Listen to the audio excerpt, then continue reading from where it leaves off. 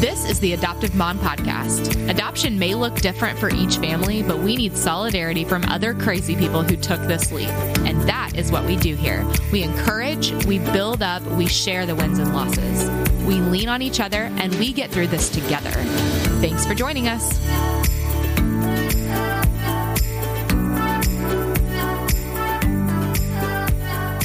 Hello, everyone. Welcome back to the show. You're listening to the Adoptive Mom Podcast with me, your host, Alex Fitton, and this is Season 8, Episode 122. This is the second to last episode of Season 8, you guys. Next week will be the finale, and then I will be taking a break to prep for Season 9. So just a heads up there, you got me for 2 more episodes this year. Today, though, I have a super amazing episode for you guys with adoption YouTuber Leslie Todd. Leslie is the most incredible Southern delight you can imagine, and I had so much fun talking to her, and I know that you will have so much fun listening to her. Leslie and her husband adopted their daughter from China and then had their biological son. They started sharing their journey and their story on YouTube, and viewers just ate it all up. I can't wait to get into all of it with you guys, but before we go chat with Leslie, I have to ask you guys the incredible favor of rating and, more importantly, leaving a review for the show.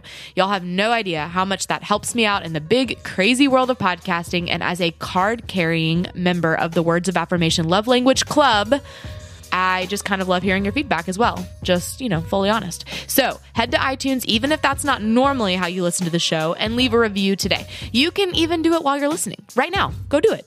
Okay, friends, let's head into a conversation with Leslie Todd.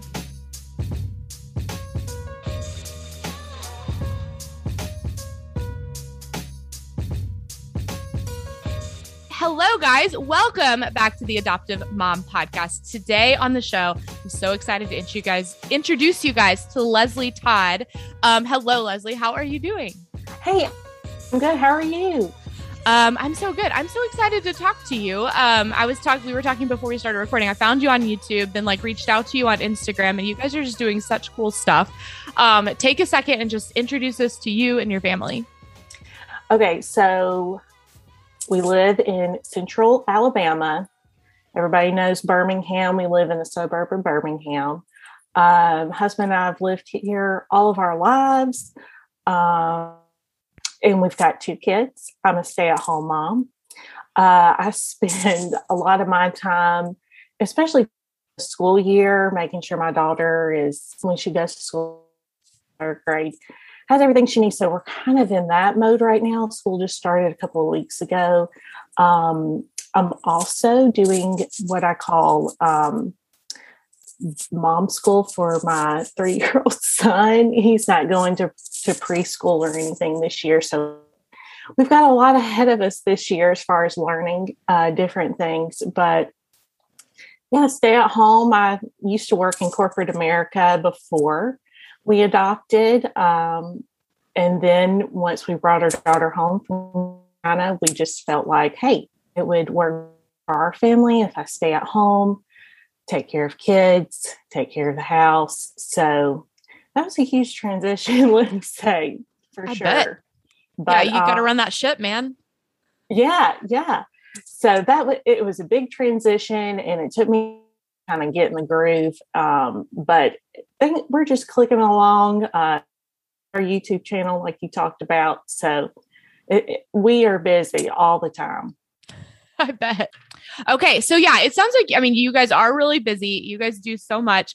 I'm so excited just to hear about everything you do. But first, I cannot wait to hear about your whole adoption journey. So take us back to the beginning. What made you and your husband want to adopt, especially what led you to, the adoption that you did do and the route that you took, and then take us to now. Okay. Well, if we're going to start at the beginning, I've got to start at the very beginning. Do it, girl. And so in September 2013, at that point in time, we were married almost 5 years. No children at the time. My sister and brother-in-law, they were stationed in Hawaii. So we took a 2-week trip out there to Hawaii, spent time out there, had the best time ever in Hawaii, hiking, sightseeing. I I mean, it was the trip of a lifetime. My sister and brother-in-law at the time didn't have kids either. So we were just two married couples just going out having a great time. What we did not expect when we got over there was the amount of tourists that come to Hawaii from Asia. So when we would go to like Diamond Head and all these different touristy places in Hawaii, there would be busloads of Asian people coming there too. So anyways, I say that to say that kind of built our foundation, and being kind of introduced to the Asian people and kind of like being amongst them, so to speak. So our 2-week trip ended. We went back home. And honestly, I went through some kind of a post-trip depression. It was so bad that for like 2 weeks straight, I would wake up at 2:30, 3 o'clock in the morning. Like, I didn't know this at the time, but it was panic attacks. Both of my arms would go numb. I couldn't breathe. I thought I was having a heart attack. I'd wake my husband up and say, I think there's something seriously wrong. So I ended up going to the doctor about it. Actually, it was a doc in the box. And they ran these tests, asked me all the questions. They can't find anything wrong with you. And I was like, do you think I was having a heart attack? And they're like, well, if you're having a heart attack, you don't need to be here. You need to go to the ER. But nothing that you have said and none of the tests show any sort of heart attack symptoms. So I went home, still had the panic attacks, but had some sort of relief. I had a label for what was happening. At the time, my husband and I were not part of a church family. We both grew up in church. Every time we would go, every time the church doors were open, we were both there. We did not know each other growing up, but how our childhood was. And so my husband said, we're going to go to church. So we decided to go to church one Sunday. We had visited a particular church earlier that year for Easter, loved it, but just never went back. So we decided, hey, we're just going to go again one Sunday. So that Sunday morning we woke up, we were running late as usual, got to church, parking lot was packed, couldn't find a parking space, ended up finding out there's overflow parking, got shuttled over to the service, couldn't find a seat in the sanctuary, had to sit outside in the vestibule area, watch it on TV out there. And, I mean, it was just like the odds were stacking up against us. We were like, God, we are coming to church. Why are there all these obstacles? So the sermon started, the message started, and it was about giving. And it was not your traditional service talking about giving, of course, you know, giving of money and tithing and stuff like that, but also giving of yourself and your time in your home. At the end of the message, the pastor started talking about how they were going to have an informational meeting with foster care with a local adoption agency. Daniel and I, neither one of us wrote down the information, but I was kind of like, I'm going to write down the information if he does. And I kind of look over and he wasn't doing it. So I was like, well, whatever. He wrote it. He didn't write it down. I didn't write it down. And we started talking about it more.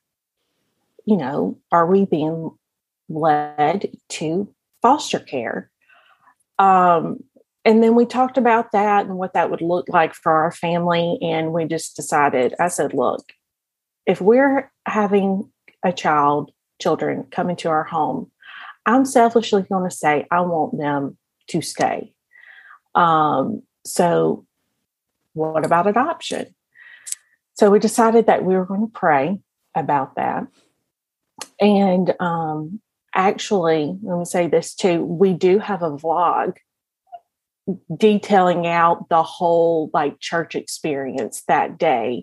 If anybody wants to go and see more details about that, it's called Orphan Sunday, National Adoption Month on our adoption page. because it was November 3rd, 2013, and it was Orphan Sunday. And we didn't realize that until years later that was Orphan Sunday. So over the next 2 weeks, we prayed about where God was leading us. And I tell you, Alex, every single day there was a sign pointing us to adoption. I had written it all down. It was crazy because my husband would go to work and he'd come home and he was like, this is what I saw today. I come home, I'm like, this is what I saw. Everything was just adding up. Yeah. So 2 weeks in a day after we went to the Orphan Sunday service at church, we submitted our application with that adoption agency to adopt internationally. And that was something too that we had talked about, prayed about. Where are we feeling led to adopt from? Of course, we started here in the U.S. domestically. We didn't really feel led to adopt domestically. So from there, we went, continent by continent and just saying, okay, do we feel led to adopt from Europe? And looked at the countries in Europe and we were like, no. Then went to Africa, no. South America. So, we basically went all around the world and we landed in Asia. And it was just so clear because, 2 months prior, we had gone to Hawaii and we were like, this is it. Our daughter is in Asia somewhere. And we landed on China, and China, I don't know if you know this, has the most qualifications for family to adopt.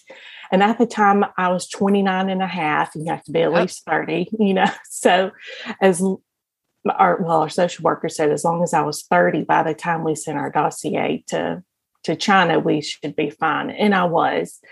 And so we prayed really, really hard. And because we had zero money saved up for this adoption, like none, basically within 2 months' time, we're like, okay, we're going to adopt.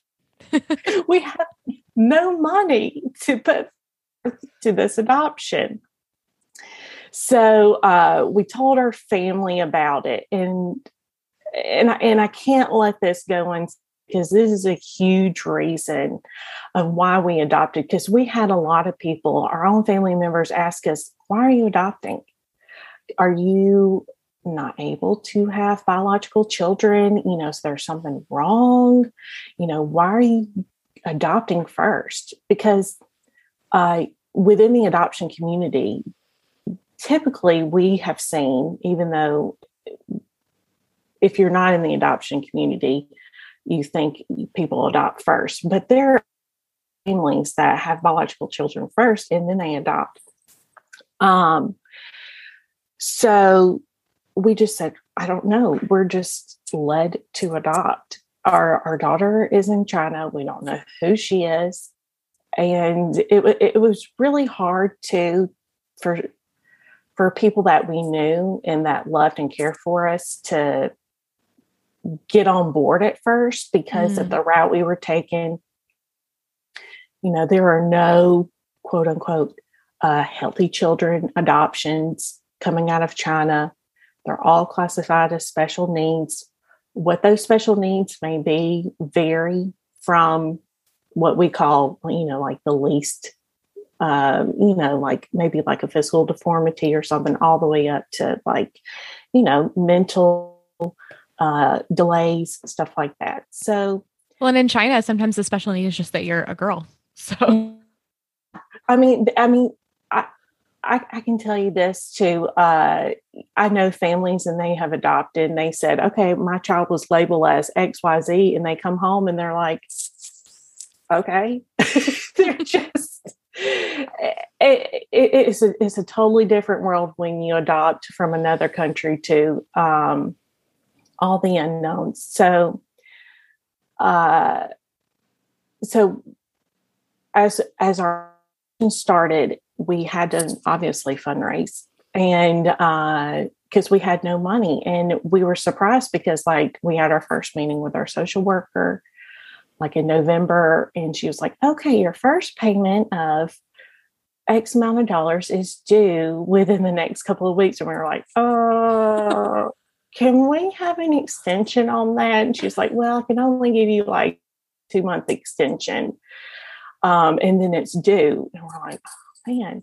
So at that point in time, Daniel started like just researching fundraisers at the wazoo, coming up with a plan. We looked into grants too, but you couldn't submit for grants and apply for grants until after your dossier has been sent to China. So we did a ton of fundraisers. I actually have a spreadsheet that lists out every single fundraiser we did, everybody who donated, the amount that they donated. So that way, hopefully one day when we sit down with Paisley and just kind of share more about how God led us to her, you say, look, these people who prayed for you and committed to help us bring you home. In the fundraisers, there are some really great fundraisers out there. So if anybody has fundraised before, all the typical fundraisers, but Daniel's thinking outside the box on things. And after the first 12 months of our adoption journey, I looked back at all of our spreadsheets and counted up how much money of people had donated and given towards our fundraisers. Over time too, we were able to save on our own as well. And we had over $28,000 within the first year. It's incredible. And God blessed it tenfold for sure.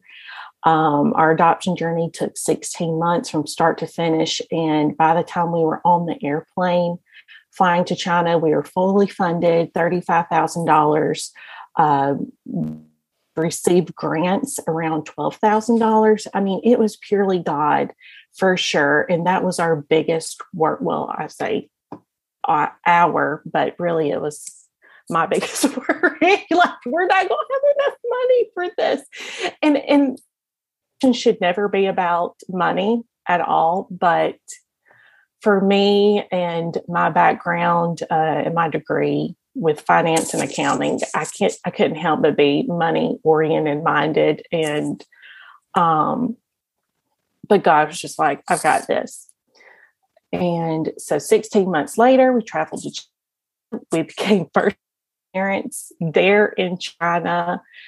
We had no expectations of really what to expect. And that was kind of laid out by our adoption agency and our training that we had. They said to us the entire time of our adoption journey, like, have zero expectations. And so we have a vlog too, if anybody would like to see, of our Gotcha Day with Paisley. It's called Gotcha Day, Our Journey to Paisley, and just kind of gives little snippets and stuff. And I guess too, that's kind of where vlogging kind of started. Daniel says, I wish I had done more. He took his GoPro over there just to kind of capture sights and stuff. So that way we could show Paisley too, which she loves watching those China videos, her Gotcha Day video. She's always like, can you watch my Gotcha Day video? And it's just so precious. Of course, I like fall like a baby. So I watch it with her and I'm looking at her. I'm like, look at you. You're here. I've prayed for you for so long. I'm just imagining a kid be like, okay, Mom. Yeah. She looked at me and she's so hilarious. She, what I've learned about the Asian culture too, is they're like very direct.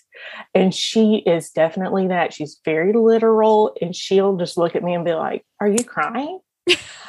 And I'm like, yes, I'm crying. She'll be like, are those happy tears or sad tears? I'm like, they're happy tears. She's like, if you're happy, why are you crying? I'm like, well, I'm sorry. Maybe one day you'll understand. I love it. I love it. So we came home and I mean, it was hard. I'm just going to tell you, it was really hard going from working full time, like I mentioned earlier, working full time to being stay at home mom, not having any interaction with anyone. And we did the cocooning that most adoption families do once they come home. We stayed at home as much as possible. We didn't let anybody come, which is hard because Paisley, that's our daughter who we adopted. Paisley is the first grandchild on both sides of our family. I love that so much. So you can imagine how hard it was for grandparents and we were like, yeah, you can't come over. You can't hold her. You can't, we strictly went by the book with everything that our agency suggested as far as, and stuff like that. And because we didn't know, we're first time parents and we're like, we don't want to mess anything up. And so as hard as that was, it honestly, it was the best for her. It laid the foundation for our relationship with her. She began to trust us, open up to us. And she was 2.5 at the time. And she actually spoke full-fledged Mandarin. And we didn't realize that until we were in the country and our guides would translate what she was saying to us. And so we come home and she's like talking to us in Mandarin. We're like, I don't know what you're saying. So within 2 weeks time, she started picking up English so fast. Kids are amazing. Their little brains are such sponges. And she came home. We, did all the doctor's appointments and stuff too. I tell this too as a testament to God and his faithfulness. She tested when she got home. She was 2.5 years old. She was on the same physical level and mental level as a 12-month-old. And within a year's time, we went back for testing. And she was on a 3-year-old level mentally and physically. So within a year's time, she gained 2 years of physical growth and mental growth. And kids are so resilient. They are like, and I tell people like, love will heal so much. We still struggle with things. Things are always going to be there, like even in my own personal life, scars are still there, but love can cover a multitude of hurt. And it's amazing to watch. It definitely was. So we're just rocking and rolling, living life, family of 3. And then my husband comes to me July 2016 and he's like, hey, I kind of want to do this 100 video challenge where we vlog 100 videos, put them on YouTube, and then just go from there. And I'm going to tell you, Alex, I was like very skeptical because I was like, there is no way that you're going to follow through with doing 100 videos. 100 videos, that is crazy. And he was like, I'm going to do it. And I'm like, well, what are you going to video about? And he said, just our life. And I was like, okay. So he did it. And those first few videos of the 100 video challenge, they're like 6, 7, 8 minutes long. And they're just of him and Paisley, because at that time I found a part-time job working at the local rec center at night. And it was just them going and hanging out at the house, going to different places. And then that kind of evolved to where we are today with our YouTube channel, and talking about adoption, what it's like to live with an adopted child, being parent to child, being a multiracial family. And what I that entails. And now it's also kind of evolved to like just documenting those big moments with our families. So that way our kids can kind of look back because, we don't really have home videos anymore, VHS and stuff like that back in the olden days. So this is kind of like our family home videos too. A lot of our vlogs just kind of resemble home video type stuff. We just share our life with people. Yeah. So people seem to like it. Yeah, they do. They do. I mean, we don't have like a huge following. We have like over 4,000 subscribers, which to me is huge. I'm like, 4,000 people out there that like want to know what's going on in our lives, because I'm like, we're really not that excited. But Paisley, I tell you, Paisley is a star. Her personality is that of just, she's an extrovert. She's very loving, very outgoing. She tells you like it is. And people are drawn to her. I mean, she is a great child. So she is truly the star of the show. But we do have our son, Henry. He's an up and coming star too. So anything Paisley does, he likes to do too. So we've added him to the mix too. And he was a surprise as well. Just kind of finish out our adoption journey. We thought that we were going to adopt again from China. We had been praying around 2017 about God to add to our family. And I was so convinced that we were going to go back to China and we were going to bring home a little brother for Paisley. But, God has different plans. And, I became pregnant, which is a surprise. And like I said earlier, adoption was our plan A. Honestly, at that time, we didn't know if we could have biological children.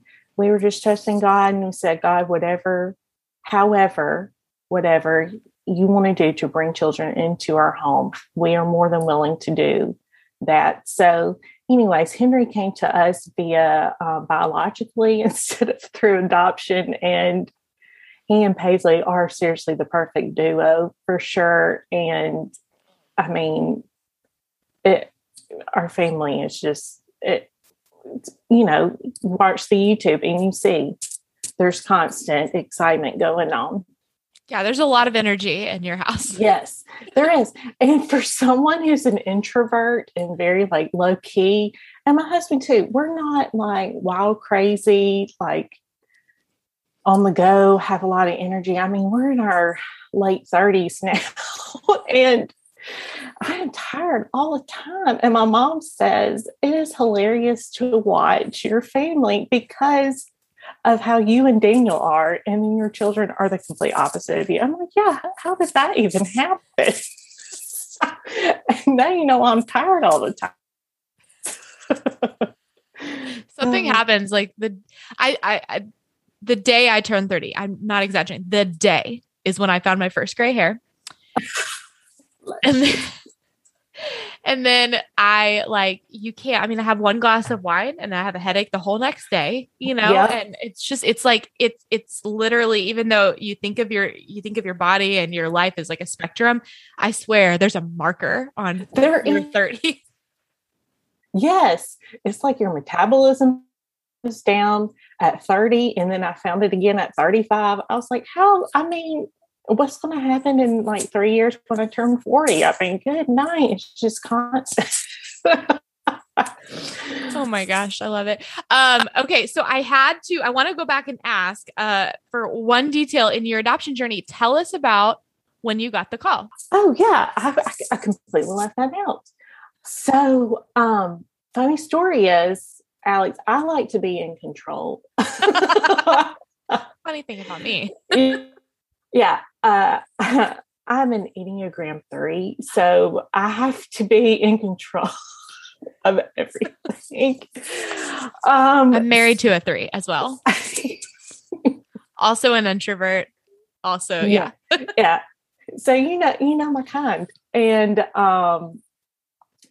so we submit our application November 13th, and it was actually May. Oh no, let me rewind because I got a backstory on that too. So in January, we were looking, our adoption agency had children listed on the website that you could go and request their medical file to look at.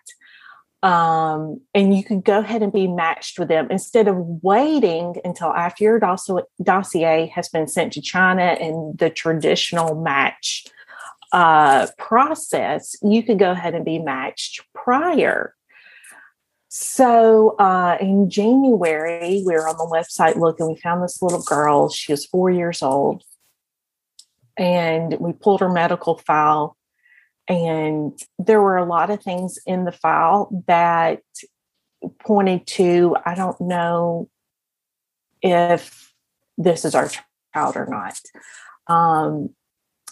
We have 3 dogs at home. And at the time they were a lot younger. Now they're like geriatric age, but they were a lot younger back in that day, kind of high energy, all inside dogs. And one thing on her file was she may be deaf. And we don't know sign language. So to be, something that we were willing to do and to take on. But if she wasn't able to hear our dogs in our house, we had decided if our dogs weren't going to work out with our child, we would find homes for them. But so we prayed really, really hard, and our social worker was amazing. And she just kind of said, I don't think this is your child. Just given your home life and your circumstances, I think, but of course, this is your decision. You can do what you want to with that. So sadly, we had to, give the file back. And I was like crushed and heartbroken. So that was in January 2014. So fast forward to 4 months later in May, I'm sitting at work one day. It was a slow day at work. And I was on the adoption agency website looking through all the kids. And I came across this one picture of this little girl, and the look on her face and the look in her eyes, like it just like pulled me in. So Daniel and I talked about, I was like, I keep pulling files for children because it feels like a loss when you have to give that file back. And we were really upset. The next half, I want it to be our daughter. So I told him about this one child that I had found. And I said, do you want to pull this file? And he's like, okay, well, what did we just talk about? It's like, I know, but I just want to see what her file says. I just want to see. He's like, okay, well, we can pull it and see, but just know that this might not be our child. I'm like, okay, well, whatever. So we pulled her file and we had it for like a week. And during that time, you can talk to doctors. We have the International Adoption Clinic here in Birmingham that we talked to about this child's file. And we prayed really, really hard. And actually, Daniel knew this was our child before I did. I was getting kind of scared because I was like, oh no, we're about to make a decision. And sure enough, that second file that we pulled and that little girl's face that we saw, Paisley's face, and God just pieced it all together so beautifully because I had prayed and I told God, because we had been in that adoption journey for like 6 months. And I was like, God, when I pray and I think about our child, I need to see a face. I need to see a face. You know how I am. I need to be in control of that. See her beautiful face. And he provided her face on, I think it was May the 12th, 2015. And so we weren't traditionally matched, but we were matched that way. And honestly, it was the best because it gave us even more motivation to like get everything, paperwork in, go to the appointments, fundraise, all that stuff, kick it in high gear. It was great. I love that so much. Oh, that's so good. That's so good. Okay. So also, you mentioned that you guys are a interracial family, and you also live in the South. And I know from also living in the South that, I think that there are certain areas that get a bad rap because of what they're next to, where like we're not, and I know that Birmingham is a little bit more progressive than some of the rest of the state, but what has that been like for you guys? Well, it's been really good. And actually, there's not a huge Asian population where we live, but there are a lot of adoptive families that we have found and connected to and through our adoption agency. So, and where we live in particular, in the school that Paisley goes to, there are children from all different walks of life. And it has been great to see and have her submersed in, going to school with kids that look like her and don't look like her. And she comes home today and she lives with 3 people who do not look like her at all. None of brown eyes. We all have blue eyes. She's got brown eyes, dark hair. And, so we do have like local during the Chinese New Year. There's different places that do on like different Chinese New Year festivities. We've got the markets like just up the road in a different city.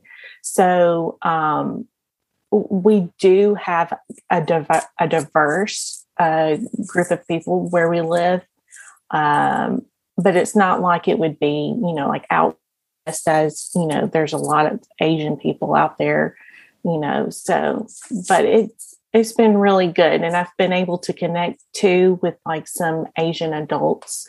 When I was working at that local rec center, they would come in and I would say, oh, look at my daughter. I want to show you a picture of my daughter. And, they would see, she is of Asian descent, and they were just like so elated. So I got to get some feedback from them on different things, culture wise, where we could take her to go eat. If she wants to learn Mandarin, where could she go to school to learn Mandarin, different things like that.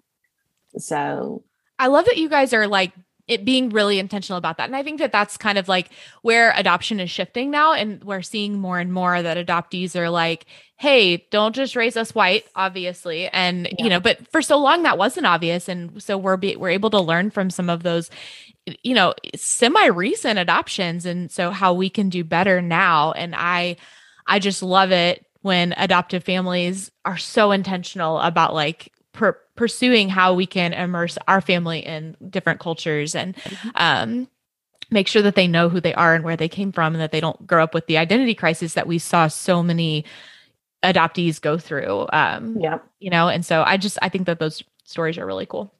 Yeah. Okay. So yeah, you guys are on YouTube now. You're showing off your family on social media, and it sounds like your kids really love that, which is just so fun. And I don't know. I love that you guys are, showcasing families that look different, families that, are setting the example and paving the way for other people to do the same thing. Cause we need people like you, we need to see it, represented in a lot of different ways. And so I don't know, that's what the season's all about. Just showing like, hey, you guys are standing in that gap. You guys are filling that gap and putting the work in to say, hey, we can do it. You can do it too. I feel like there's a stigma on adoption. I know there was for me before, obviously, we adopted. So we just want to show people like, hey, even though we are an adoptive family, multiracial family, like at the end of the day, our is just like yours. We love, we fight, we care for each other, we stick together. We say we're Team Todd. We're in it together to better ourselves and to better the world. So yeah, definitely. Like we want to let people know, like, hey, if you feel called to adopt, don't let anything stand in your way, and you will be blessed tenfold by doing this. Because there's just, I mean, I love my biological son, have that connection, but also too, there's something so precious and so delicate about my relationship with Paisley that I don't take it for granted, because I know the journey that we've been on and how far we have fought for her and for our family to get to where we are today. And she's just one of our biggest blessings for sure. And we wouldn't have Henry if it wasn't for her too. So, it all started with Paisley. I love that. And I love that you guys did that first. So I'm going back to something you mentioned a long time, or, further back in our conversation. Those are some of my favorite stories, is hearing people that were so intentional about adoption. And they did that first, because we see a lot of people where adoption is a backup plan, or adoption's plan B, or adoption came out of infertility, which is fine. There's nothing against that. That's great too. But I love the stories where you say, like, I don't even know if I can have kids, but we're still going to adopt. And like, that's so important to our family that we're going to do it first. And that's just so cool. Like you want to get me crying. Like, those are the stories that get me crying.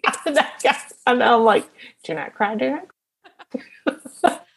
So cool. And I think that it's such a cool testimony to her to say that, like, you were not a backup plan. Yeah. You were our first intention. Yeah. And that she can know that she was chosen from the beginning, not as a plan B, which is so cool. Yeah. Yeah. And that's something that's very important to her. We talk a lot about how special she is and stuff like that. And so, she finds comfort in knowing those little details. Yeah. I mean, I say little, but they're huge to her for sure. Yeah. Love it. Okay. I have some closing questions for you. Are you cool with that? Yeah, I'm ready. Okay. If you could go back to the very beginning of this journey, what do you wish you had known? I wish I would have known to not worry as much. I mean, I am a worrywart. I have always been. I wish I could have rested more in knowing that this was the plan. Like, this was the definite plan for our family. Like, I knew that up here in my head, but I didn't know it every day in my heart. I wish I had just said, okay, God, you have this. I'm trusting you.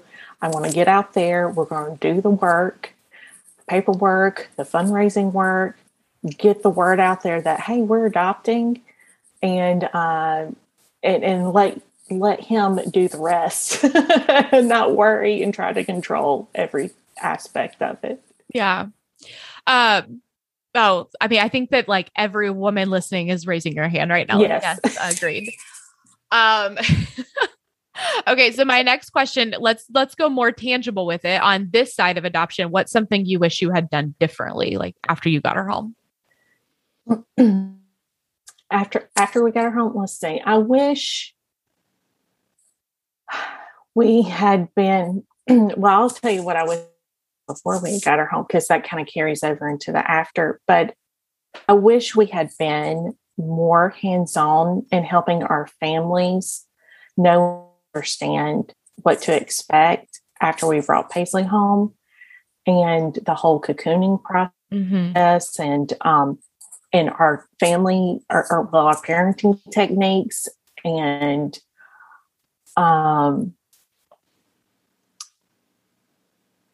because the techniques that we learned through adoption training, they were honestly like brand new information to our family. Nobody in our family had adopted.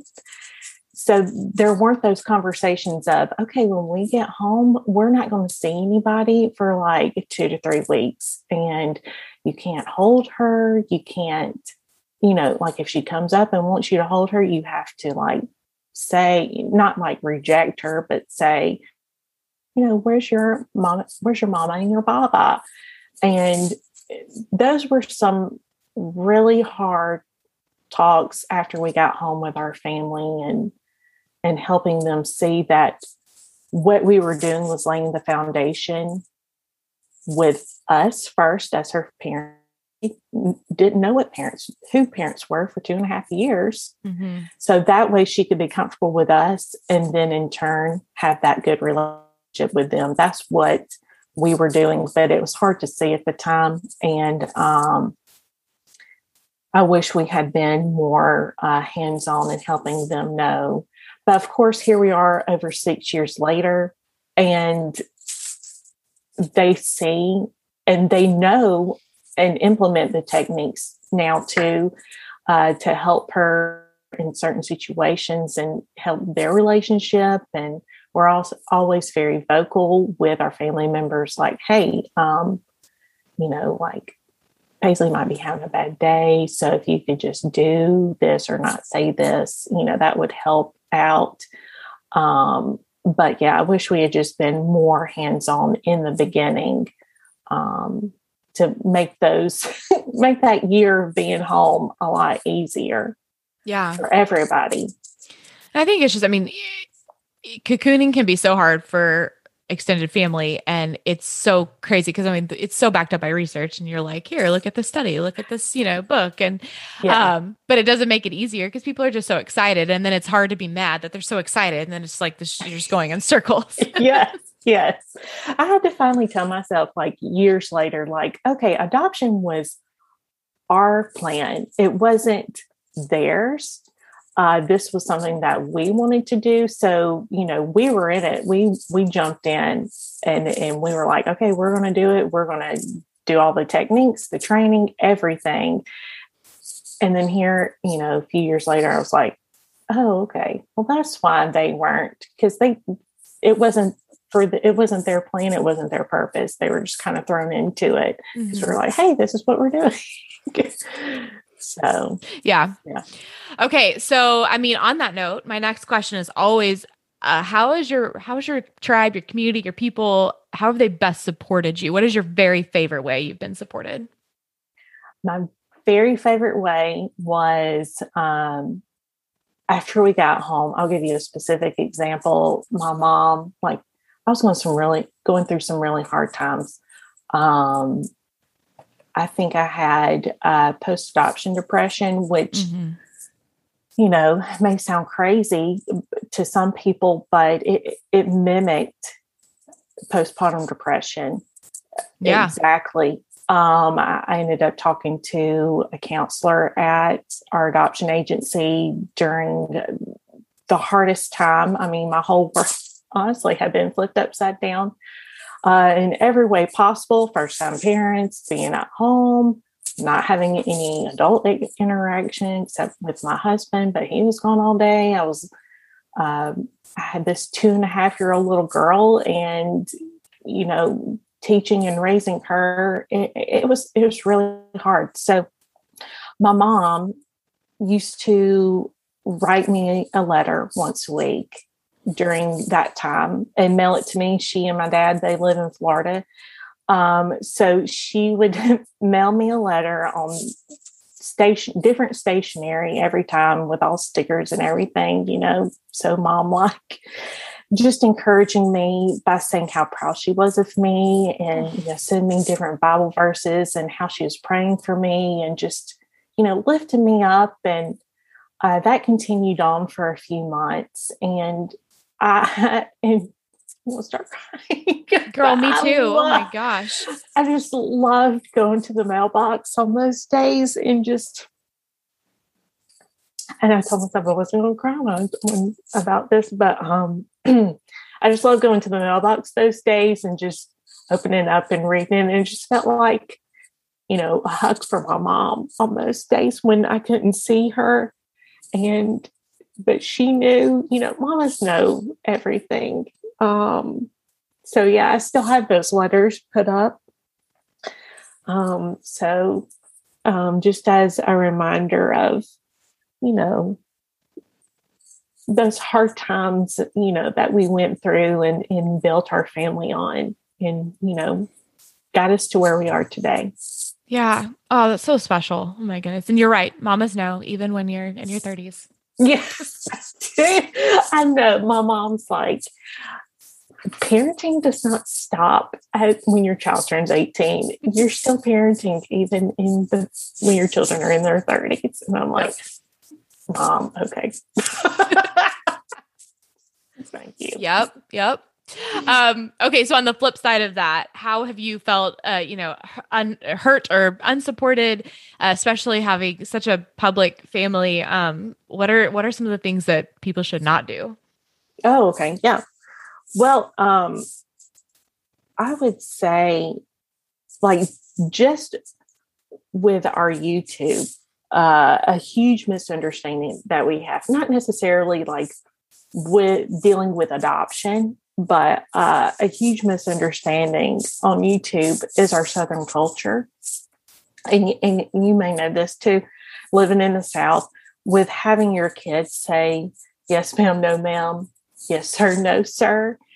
We have a couple of vlogs out there and where Paisley is answering questions to Daniel, and she would say, yes, sir, no, sir. And we got so many comments on, why are you making her, you know, answer to you like a drill sergeant and all this stuff. And so we had to explain, you know, just how our culture is. You know, it's not that we're trying to be dictators and a drill sergeant and dictate what she says, but it's more of a respect thing. And, you know, how to be kind to people using our words. And that's something that we instill in both of our children is we're going to talk with respect to people. Even if we're upset with them, we can still use our words in a respectful way. And by doing that, we can start with saying, yes, ma'am, and yes, sir. And so that has been the biggest misunderstanding so far. Oh my goodness. I'm from Louisiana, and then I grew up in like younger years in central Arkansas. And then we moved to Missouri, and up there it's not Southern culture. And so they saw us calling, you know, them Miss or Mrs. or, you know, Mr. or whatever, and then saying yes, ma'am, yes, sir, as almost like an offense because they felt like that was us putting like, you know, walls in between our relationship. And so they would get offended. And my parents were like, it took them a long time to transition to like, okay, just because it was our culture doesn't mean it was like, you know, biblical or right or whatever. And so like, it's okay that we transition out and then we moved back to Arkansas. And so now it's like lost forever. Yeah. Yeah, totally understand that one. Yeah. Yeah. And it's just it is very interesting just getting comments where people just don't understand. And it might even come from a place of just curiosity, but sometimes just the way people say it is not, we just need to be nicer on comments, especially. Yeah.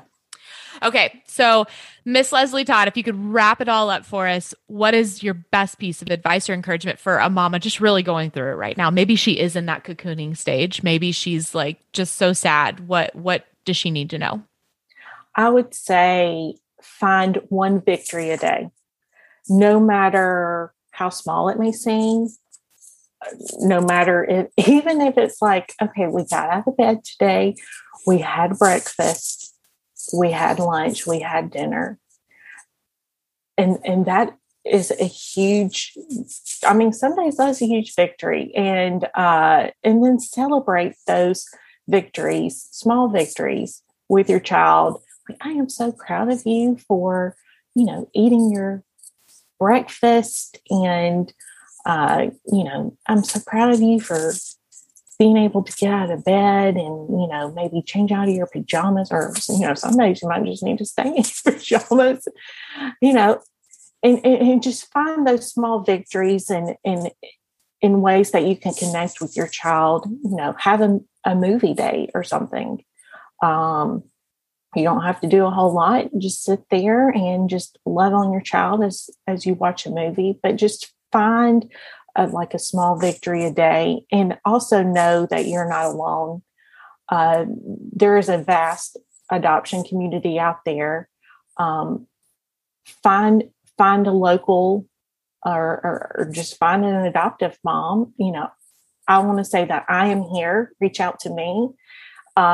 Sometimes, you just need to vent and just let it out, and not necessarily have someone, give you advice on what you should do or not do. And I just want to say that if anyone is in that situation, feel free to email me, reach out to me on Instagram, send me a DM. I am here. I've been there before. It's hard. I'm not going to say that it's easy. There are very hard days. But just keep pushing through and find those small victories within every day, because you'll look back a year from now and be like, man, we've come so far in such a short amount of time. Yeah. Oh, such wise words. And we are so super grateful for your time to talk to us and share your story with us. Before we wrap up, just tell us where we can find you and follow along with your adorable and energetic family. Thank you. Well, you can find us on YouTube. Search The Todds, THETODDS. On YouTube, we're there. Also, you can follow me on Instagram, Leslie B. Todd, LESLIE, B as in boy, TODD.